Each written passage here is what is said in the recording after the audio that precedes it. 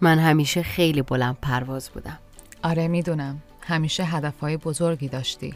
به این نقطه توی زندگیم رسید که بالاخره به خودم اجازه دادم دنبال هدفها و آرزوهام برم. ولی هر چقدر تلاش میکردی نمیشد. رسید به این نقطه‌ای که خسته شدم. دیگه میخواستم بیخیال بشم. یادمه، ولی یه دفعه یه چیزی توی وجودت تغییر کرد. بعد از اینکه به آدم‌هایی که هدفهای تو رو زندگی میکردن عمیق نگاه کردی. دقیقاً. متوجه شدم اون آدم‌ها پایه باورها و آگاهیشون به یک فرم و شکل دیگه است که من اصلا ازش خبر ندارم. یه چیزایی میدونن که من نمیدونم. چه جالب. پس تو هم شروع کردی. آره، شروع کردم و هدفمو گذاشتم برای بیشتر دونستن. رها شدن از شرطی شدگی هایی که به هم خدمت نمی کنن. این پادکست جوی کالچره، یک جای امن برای آگاه شدن بر ناخودآگاه ذهن و پیدا کردن انتخاب ها و باورهایی که به هدف ما در مسیر زندگی کمک می کنن.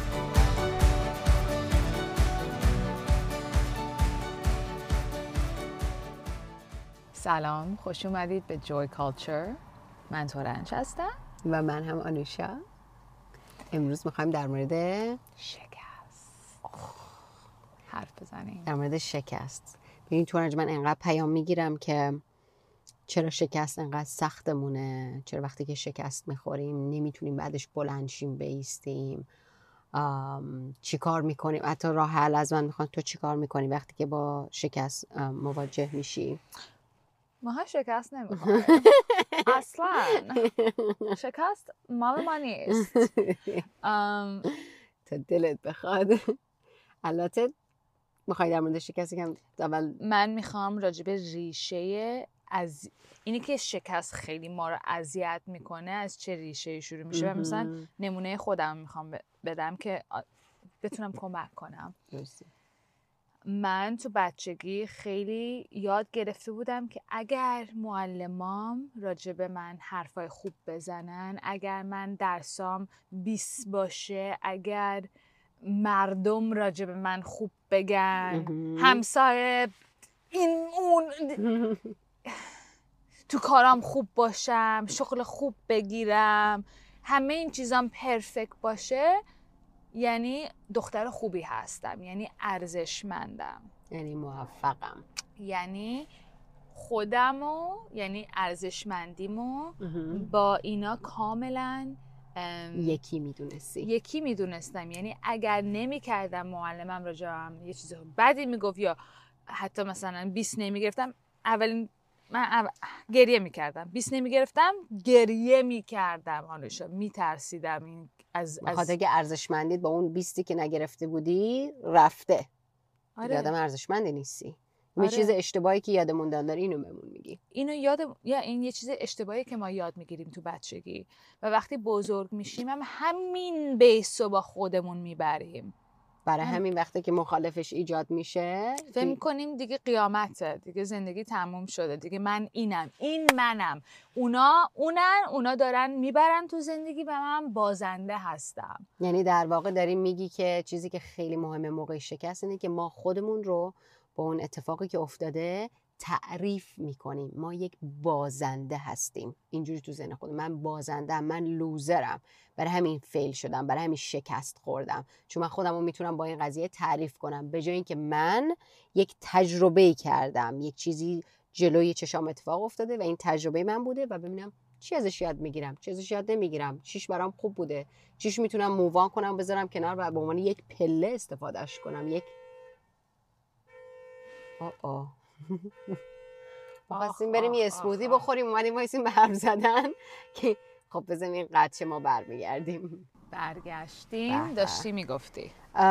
داشتم میگفتم که وقتی که خودمون رو تعریف میکنیم با اون شکست، اونجاست که خیلی سختمونه و برعکسش هم همینطور. الان تو مثال خیلی خوبی زدی، با برنده شدن و به دست آوردن هم همینطور هستیم. ما وقتی که یه چیزی رو برنده میشیم و به دست میاریم فکر میکنیم الان دیگه ما رسیدیم و خیلی هم خوبی هستیم، خیلی هم پسر خوبی هستیم، خیلی هم ارزشمند هستیم. فکر میکنیم چون برنده شدیم یه چیزی رو و به دستش آوردیم الان دیگه خیلی ارزش ما بالا رفته، در صورتی که ما بچه‌ها من کی هستم؟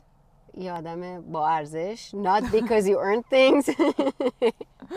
مثلا بچه ها رو که داریم، بچه ها کودکان ارزشمند هستن چون هستن، نه اینکه چیزی رو به دست آوردن. ما که کودکانمون چیزی به دست نمیارن، فرزندامون، نوزادانمون.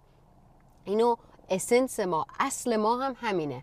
برای همین نباید اینو از یاد ببریم. با هر دو طرف، هم برنده شدن هم باختن، با هر دوی اینا نباید خودمون رو تعریف کنیم. اینو باید یادآوری کنیم به خودمون. ارزشمندی من اون چیزی هست که اصلا میذاره من برم دنبال چیزهایی که برام مهمه تو زندگیم.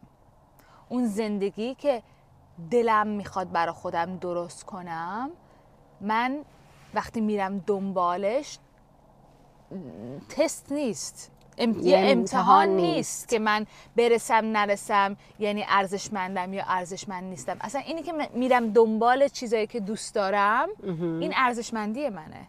اینی که خودم رو دوست دارم که دنبال یه چیزی بری، نه که نتیجهش چه اتفاقی میخواد بیفته. و اینو میخوام بگم، آنوش تو میدونستی که موفق ترین آدم های دنیا آدمایی هستن که اینو میدونن که شکست خوردن یه چیزیه که باید مثل یه سکیل یعنی یه درس، مثل یه اسکیل میشه یه وای چقدر عجیبه کلمه اسکیل رو نمیدونم این چی به فارسی. It's a tool. مثل ابزاره، مثل یک وسیله است، مثل یه ابزاره که مثلا باید یاد بگیری چجوری استفادهش کنی. برای اینکه آدمای خیلی موفق یا تو بیزنس یا تو هنر یا تو هر جایی میدونن که خلق کردن نیاز داره به هر دو سمتش. آره، هر دو ورش، سیاهی به سفیدی نیاز داره. ما روز رو میفهمیم چون شب رو فهمیدیم. ما به هر دوش نیاز داریم، در هم تنیده شدن اینا، هم دیگر رو کامل میکنن این دو. یعنی نمیتونی فقط یه آدم برنده باشی وقتی که باختن رو، شکست رو نمیفهمی. آنوشا ندیدی این آدمایی که خیلی موفق هستن تو زندگیشون یه انرژی دیگه‌ای دارن، یه انرژی انگار که مثلا ریشه دارن تو زمین. و برای من همین الان کلیک خورد این شخص ها، نه آدمایی که اینجوری هستن، این آدم ها رو نمیگم که خیلی مثلا خیلی مثلا تو این دنیا کاری کردن، آدمایی که واقعا از درونشون ارزشمندن، خیلی مثلا کارهای بزرگی تو لایف کردن، کمک کردن به جامعه. نه حتی اون، نه حتی تو میتونیم بگیم یه کسی که تو کار خودش خیلی خوبه، کسی که تو کار خودش خیلی خوبه به جامعه کمک میکنه، تورنج در خدمته. کسی که تو کارش خوبه داره یک فقط برای کارت که فقط برای خودت نیست، درسته، به جامعه داری خدمت میکنی. اون کسی که حقیقی تو کارش خیلی خوبه به دنیا داره این خدمت میکنه. خیلی خوبیه. yeah. ولی این شخصا رو ببینی یه انرژی اشخاص خب یه انرژی دارن که یعنی مثل سنگه، میدونن که من ببرم یا ببازم همینم، فرقی نمی، اصلشون رو پیدا کردن. و ما اون اشخاص ها رو میبینیم اصلا نمیتونیم به کلام بیاریم این چیه که این داره، ولی میبینیم میگیم اورای خیلی بزرگی داره، انرژی خیلی بزرگی داره. ولی برای من الان برام کلیک خورد که این آدمایی هستن که اینقدر زندگیشون بالا و پایین رفته، انقدر شکست خوردن، انقدر بردن که فهمیدن به یه جایی تو خودشون رسیدن که میدونن این منم، در تعادل هستن با این وزنه‌های شکست و برنده شدن. و هر چیزی دور و برم بشه هنوز من همینم. یه چیز دیگه هم که به اشتباه دوباره در مورد شکست و فیلیر میخوام اضافه کنم، شاید حالا بهش فکر نکرده باشیم یا یادمون رفته باشه، اینه که ما انسان ها به اشتباه باور داریم و بر این باور هستیم که من جوری که فکر میکنم همه آدما هم همین جوری فکر میکنن، من جوری که قضاوت میکنم به احتمال زیاد همه آدما هم همین جوری قضاوت میکنن. پس من اگه این اتفاقی که تو زندگیم افتاده رو به حالت یک شکست خیلی بد میبینم، حتما آدما هم دارن اینجوری من رو نگاه میکنن. در صورتی که بذار یه پرانتز باز کنم، اگر هیچ کس توی دنیا وجود نداشت روی این کره خاکی و فقط شما تنها بودین، باختن اصلا معنی نداشت. همینجوری امتحان میکردین تا یه تجربه‌ای که دوست دارین رو به دست بیارین. ولی ما باختن برامون خیلی سخته، چون از قضاوت‌های بقیه میترسیم و برای این باور هستیم جوری که ما فکر میکنیم اونا هم فکر میکنن.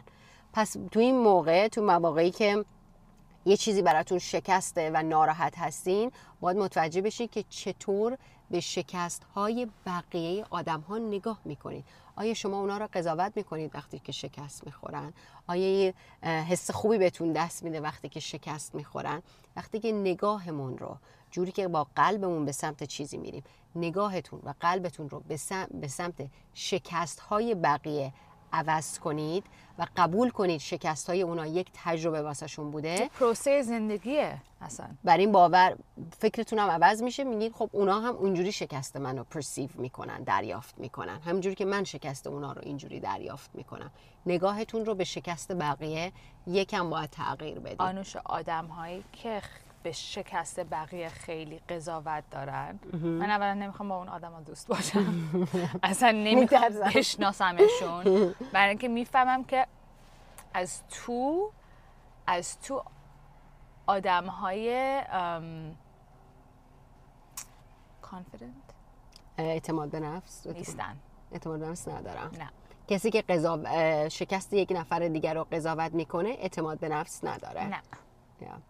Yeah. آدمی که داره اینجوری نیست. اعتماد به نفس یعنی به نفست اعتماد کنی، ریشه اعتماد رو داشته باشی و اعتماد کنی. وقتی که اون در تزلزل، اگه کلمه رو اشتباه نگم، و در اون سکونی که باید، اون ثباتی که باید رو نداشته باشه، یه همچین جایی هستیم، بر این باوریم دوباره مال بقیه هم همین جوریه و میتونیم مال بقیه هم قضاوت کنیم. کاملا. و یه چیزی که میخوام بگم که همون میدونین که معلم مورد علاقه من ابراهیم هیکس یه حرفی میزنه که همه خیلی میخندن. میگه یه بچه وقتی داره تازه یاد میگیره چجوری وایسته راه بره، میفته زمین، نمیگین احمق بلند شو احمق بلند شو. به بچه که نمیگی، یعنی نمیگی که او این افتاده پس یعنی دیگه نمیتونه راه بره. میدونیم که آخر سر این بلند میشه میفته، بلند میشه میفته تا دیگه راه میفته دیگه. درسته. و کلام راه بیفته از همینه. و یه چیز دیگه هم، یه نکته خیلی مهمم که این داره همینجوری داشتی میگفتی تو ذهنم بود، اون خود کودک هم وقتی که 1000 بار میفته، یک بار در ذهنش این جرقه یا این فکر ایجاد نمیشه که بگه شاید راه رفتن مال من نیست، شاید من قرار نیست راه برم، برای همین 100 بار دارم میافتم، شاید باید یه کار دیگه بکنم 14 صبح برای همیشه راه برم، قل بخورم.